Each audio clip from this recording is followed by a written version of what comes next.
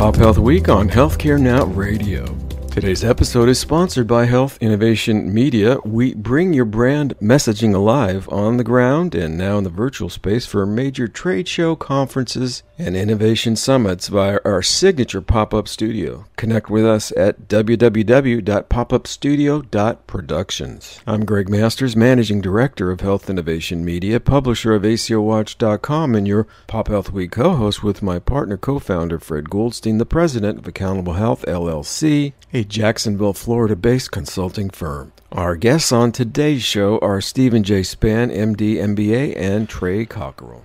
Dr. Spann is a family physician, leader, educator, and researcher, and is the founding dean of the College of Medicine and vice president for medical affairs at the University of Houston.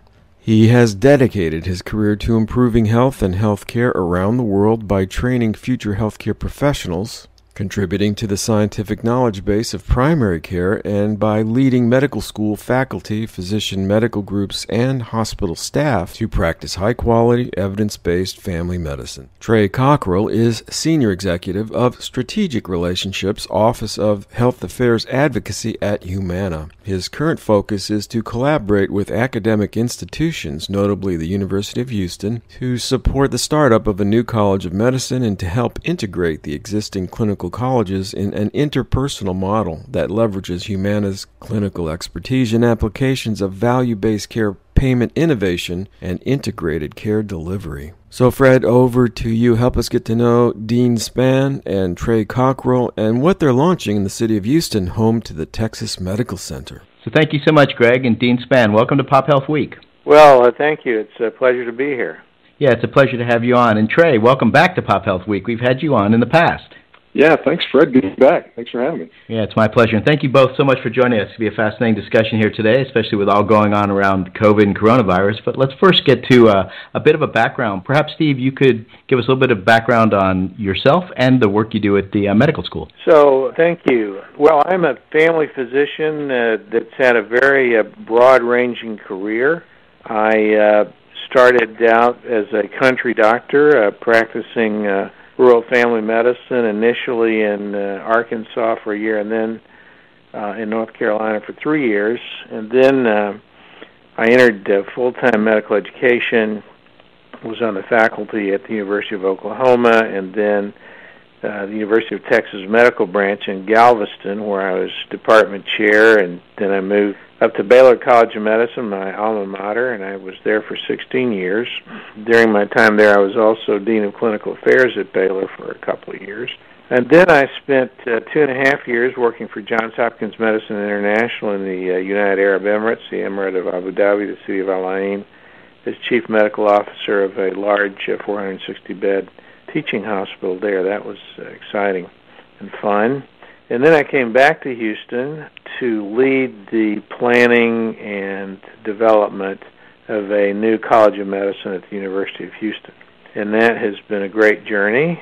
We are close to opening our new College of Medicine. Well, that's fantastic. Congratulations on that. And really an interesting background. You've kind of been all over the world at a lot of different facilities and learned from a lot of different places. So I'm sure that's going to impact how you've thought about this new medical school. And obviously you're working with Humana on that. And so Trey, talk a little about your background and how you ended up working with the University of Houston on this for Humana. Yeah, you bet, Fred. I've been with Humana about 18 years in a number of different roles. I've had some really cool opportunities ranging from human resources to operations. And a few years ago, I actually started our bold goal population health work, and that's our initiative to improve the health of the communities we work in 20% by 2020 and beyond, making it easier for people to achieve their best health. And once I got that work started, got a chance to go work for our CEO and lead some special projects. And one of the cool things that came out of that was this opportunity with the University of Houston.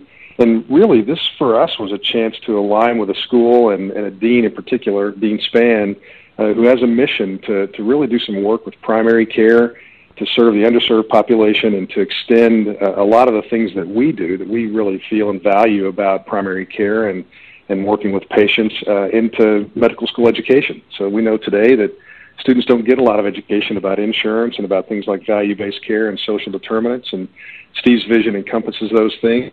And again, working with that underserved population is super important to us, and that's why this was a great fit. Just the missions are just perfectly aligned. Yeah, it really is interesting having known you from the Bowl Gold days and how you've now taken that into this. It'll be fascinating to see how that gets influenced into the training. And speaking of that, Dean Spann, could you talk about why University of Houston decided to put a medical school in? Are there particular needs in the community or things like that? Well, that's a great and an important question. I think it's important to say that the University of Houston sees as part of its mission improving the quality of life in the broader greater Houston community. We are the city of Houston's university, so to speak, and we see part of our mission as being just contributing to improving life and well-being in the broader Houston community. I think that it was realized that there are some deficits in healthcare and health within our city, despite the fact that we have the largest medical center in the world, the Texas Medical Center. It's a wonderful place to receive care if you're very ill and have complicated illness. Despite having that wonderful medical center, our community has major deficits in health care and major disparities in terms of health. We have geographic communities that are not that far apart that have significant health disparities. I'll give you an example.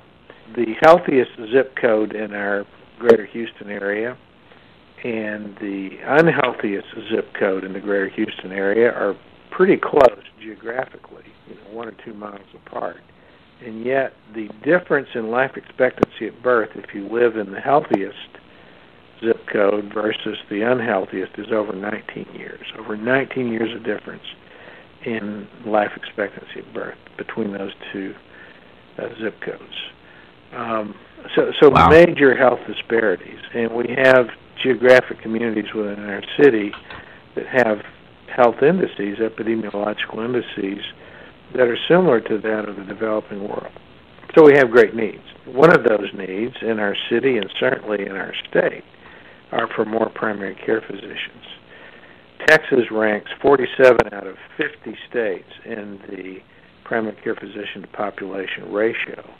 And if today we wanted to achieve the national average in terms of primary care physician to population ratio, we need 4,800 additional primary care physicians in the state of Texas. So we have a real deficit in primary care.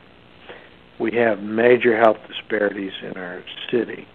We see the need for bringing improvement, for improving health, improving health care. And one of the ways to do that is by training more physicians and particularly more primary care physicians. And so our goal, in fact, is that 50% of our graduates would practice in primary care specialties. Of course, the other major need across our country is to improve the value of healthcare. We define value as the relationship between quality and cost. We have the most expensive healthcare system in the world by far. We spend way more on health care in terms of percent of GDP and per capita costs than any other wealthy nation. And you might think that because of that we have the best health, but guess what? We don't. In fact, when you look at other wealthy countries, we're at the bottom of the heap. So we spend more, we have poorer quality, we have low value. And we as a nation have a real need to improve that. So we need to train young physicians, young health care professionals on how to improve the value of the healthcare delivery. That's another major focus of our medical school curriculum. That's fantastic, and I think it's interesting you talked about it, this idea of value and the community itself and trying to put more primary care physicians out into that market. And I know from a population health approach, Trey, we've talked about this before, and I've been involved in the Bold Goal program from Humana. That's really been a focus of yours. So was that sort of the underlying idea when Humana was thinking of coming in to work with a new medical school, something around population health, and you talked also about building these kind of learnings around value-based care and health plan operations or things like that? Yeah, that's exactly right, Fred. It really was an opportunity to kind of be on the ground floor with someone like Steve and aligning with this vision and mission that he's got around improving value and specifically quality and cost and the overall quality of healthcare delivery. And as I think you know, we have some clinics we've opened in Houston in the last year. It's under our Partners in Primary Care brand, and those are value-based, fully capitated clinics and focused primarily on seniors with multiple chronic conditions. And really an opportunity for us to take the learning that we have in that kind of delivery model and share that into the College of Medicine as well. We would see opportunities for students to rotate into the clinics and get some learning there, and then also to hopefully take some of the learnings that we have and build that into part of the curriculum as part of elective work through value-based care elective we're developing, or into curriculum for classes like Steve's Physicians, Patients, and Populations class. So definitely just a fantastic alignment and thinking about those things around improving quality of health outcomes and population health in general makes perfect sense for us. And it led us to establishing Houston as the next one of our bowl goal communities. So we're up to, I think, 16 now, and Houston was one of those we added as a newer one in the last year or so. That's great. You mentioned your clinics. Can you talk about and explain to our audience how those clinics are perhaps a little bit different from the typical primary care that we see today in the fee-for-service world? Yeah, the real primary difference is focusing on, again, those seniors with multiple chronic conditions and providing the time that they need to really understand more about how to treat their conditions. So physicians will actually see them up to once a month, depending upon how chronically ill they are. But seeing them more frequently, seeing them for longer periods of time. So the difference between this value-based or full risk arrangement versus what we see in fee-for-service is physicians spending quality time. They are ultimately accountable for that patient's overall health. And so they share an interest in making sure that patient is making decisions for their own best health as much as they can. And it turns the physician into a real quarterback in that situation to help understand a lot about the patient and focus more on whole person health, which is another significant emphasis of this work, is to really understand outside of the doctor's office what are the things that are having an impact. What's the social context of that patient that's negatively impacting his or her health, and what are those health-related social needs that we can collectively have an impact on to improve health outcomes. So that's the primary difference. There's a lot more than that, but essentially those physicians are rewarded based on improving health outcomes over time. Dean Spann, as you think about what he talked about, what sort of things from that type of a practice approach are you bringing into your curriculum? What sort of programs will the students go through, both from an introduction to a community approach or population health approach, or even as deeply as looking at these various alternative reimbursement models and capitated type practices? A lot. I will tell you our curriculum has a strong emphasis on health system and population health sciences, and we have a course that's called Physician, Patients, and Populations that meets 4 hours a week during the first 18 months, which is the preclinical part of the medical school curriculum. And in that course, the students will learn everything from how to interview and examine a patient to medical professionalism, medical ethics, evidence-based medicine, quality improvement and patient safety, health informatics, how to lead interprofessional healthcare team, health policy, population health, all these different components of what we call health system science. A lot of coursework, a lot of learning, didactic teaching in those areas. The whole area of social determinants of health, and by the way, we now understand that about 80% of the preventable morbidity and mortality in this country relate to social determinants of health. So learning about social determinants of health and the importance of upstream care, of dealing with those social determinants of health so that they don't end up causing disease and downstream problems for patients. The whole area of how to improve value in healthcare, and certainly being introduced to value-based models of reimbursement and care. That is the future. We know that that's the way healthcare is going. We happen to think that's a great model for primary care physicians to practice in. So we want our students to have exposure to that and to understand some of the nuances of how you deliver care in a value-based reimbursement model.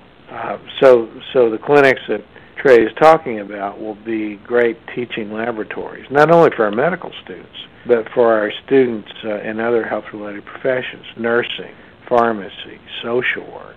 And part of our focus, by the way, is to train students in interprofessional teams. We know that healthcare is a team sport, and students need to be learning how to work in teams from the very get-go, not just after they get into practice, but during their professional training. So these are all components of the curriculum that will enable us to teach value-based care, how to improve value in healthcare, and help us train healthcare professionals for this century. And if you're just tuning in, you're listening to Pop Health Week on Healthcare Now Radio. Today's episode is sponsored by Health Innovation Media.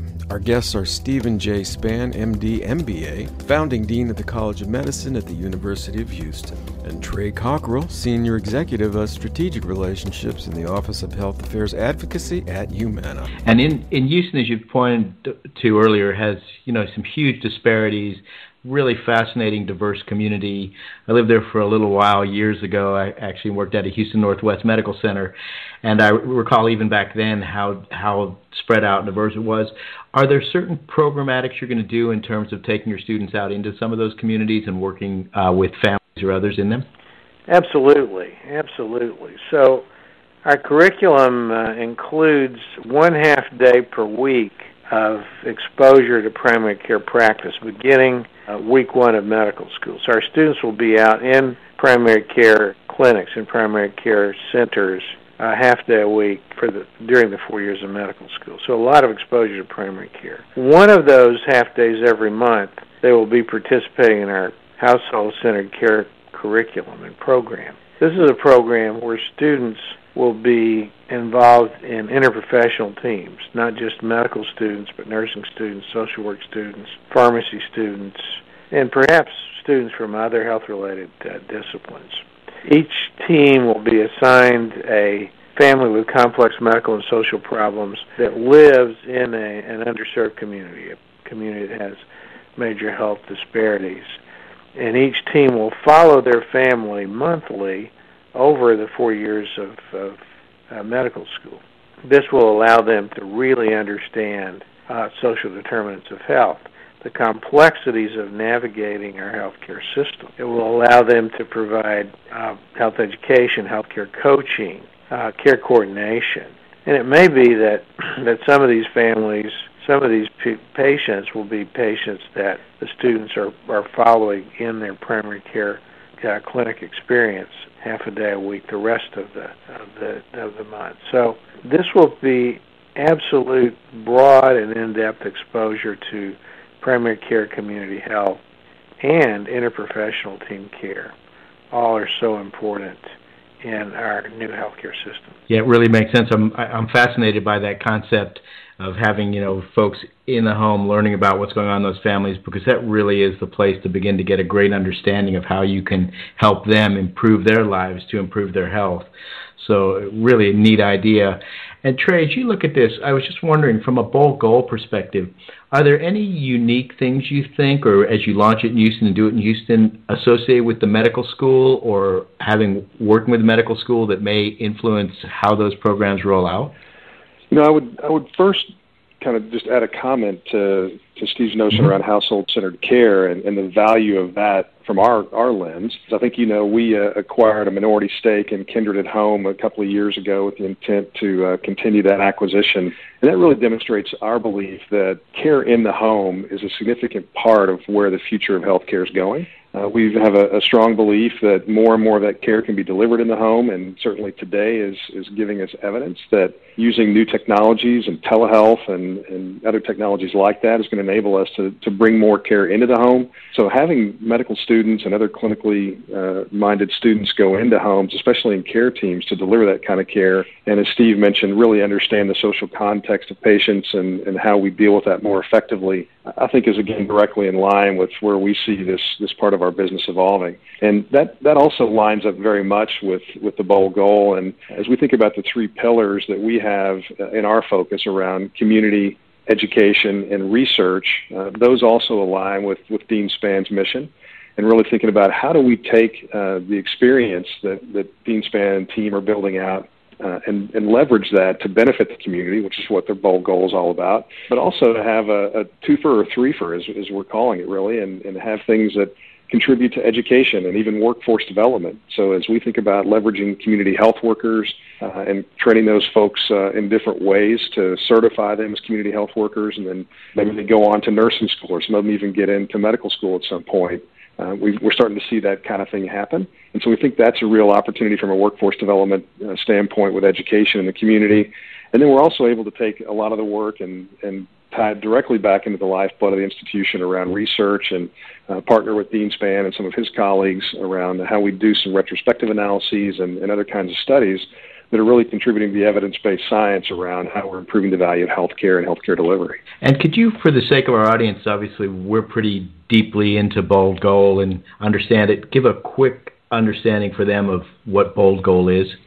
Yeah, you bet. In 2014, we started this work, and in 2015, our CEO actually put out this dream with a deadline, we call it, so the bold goal. We're going to improve health by making it easier for people, and the notion is to go in and really understand what are the major social impacts. And frankly, when we started this a few years ago, we weren't talking much about social determinants in my sphere and in the private sector. Certainly a lot of others were, but we were just looking at what are the barriers to health, and how do we help solve some of those barriers. And it turns out that those are really the social determinants, and understanding that context and being able to bring together a number of different folks to focus on those issues. And by folks, I mean health-minded community leaders, people who are in positions of responsibility in communities, who have organizations that are providing benefits to people, things like food banks and YMCAs and American Heart Association, American Diabetes Association.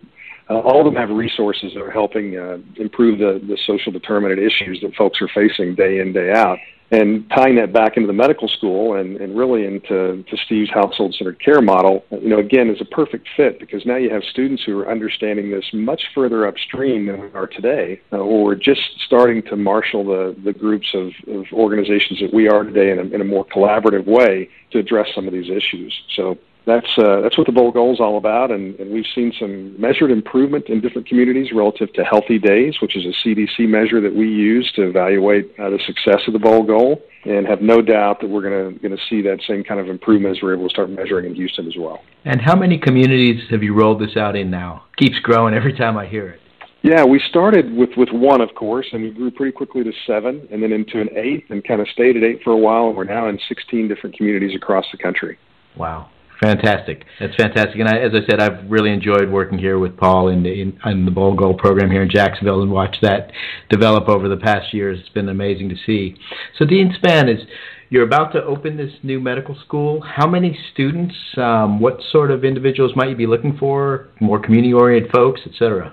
Yes, we're actively recruiting our students now. I, in fact, interviewed a group of students today. We're having to do that via the internet, online, because of the social distancing requirements during the COVID-19 pandemic. But we're looking for a group of students that, first of all, enjoy relationships with patients. We really believe that empathetic, compassionate relationships between healthcare professionals and their patients are what brings about healing and improvement, better health. So we're looking for students who are interested in what we call relationship-centered care. Of course, we're looking for students who want to be excellent physicians. We're looking for students who are interested in leadership. I mean, we're talking about leading a change in the way we deliver healthcare in this country, and finding ways to improve health and healthcare. I think we're also looking for students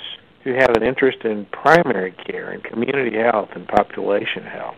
And we're looking for students who are interested in working with communities that have major health disparities to partner with them and help improve their health and health care. So those are the kinds of individuals we're looking for. We will start our class with 30 students. We'll have 30 a year for 2 years, and then we'll double to 60 a year for 2 years, and then we'll double to 120 a year, which will be our ultimate class size. I've seen a lot of interest in our medical school. We had 2,230 applications for 30 first-year positions, so we're working through those applications and interviewing applicants. There seems to be a lot of interest in what we're doing. We anticipate that we're going to recruit a wonderful class of students to launch. We're starting in February. We're excited about having this new group of students at this new medical school. Well, that's really going to be great, and congratulations on getting to this point, and obviously having to work through the issues with COVID and recruiting. Incredible number of applicants, obviously, and trying to select 30 is going to be quite the challenge, I'm sure. So, just real quick, could you touch on what you mean by relationship-centered care? This is a term that in more and more use. We've talked for years about patient-centered care. This emphasizes the importance of relationship in our care of patients. There's a recent book published within the last year called Compassionomics.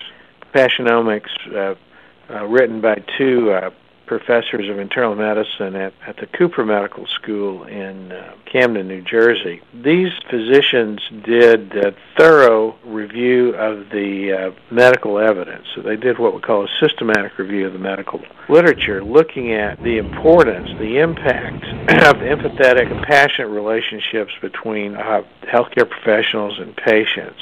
And they found, in summary, the following. Those patients who enjoyed empathetic, compassionate relationships with their healthcare professionals had better outcomes of care, were obviously more satisfied with their care, and their care cost less.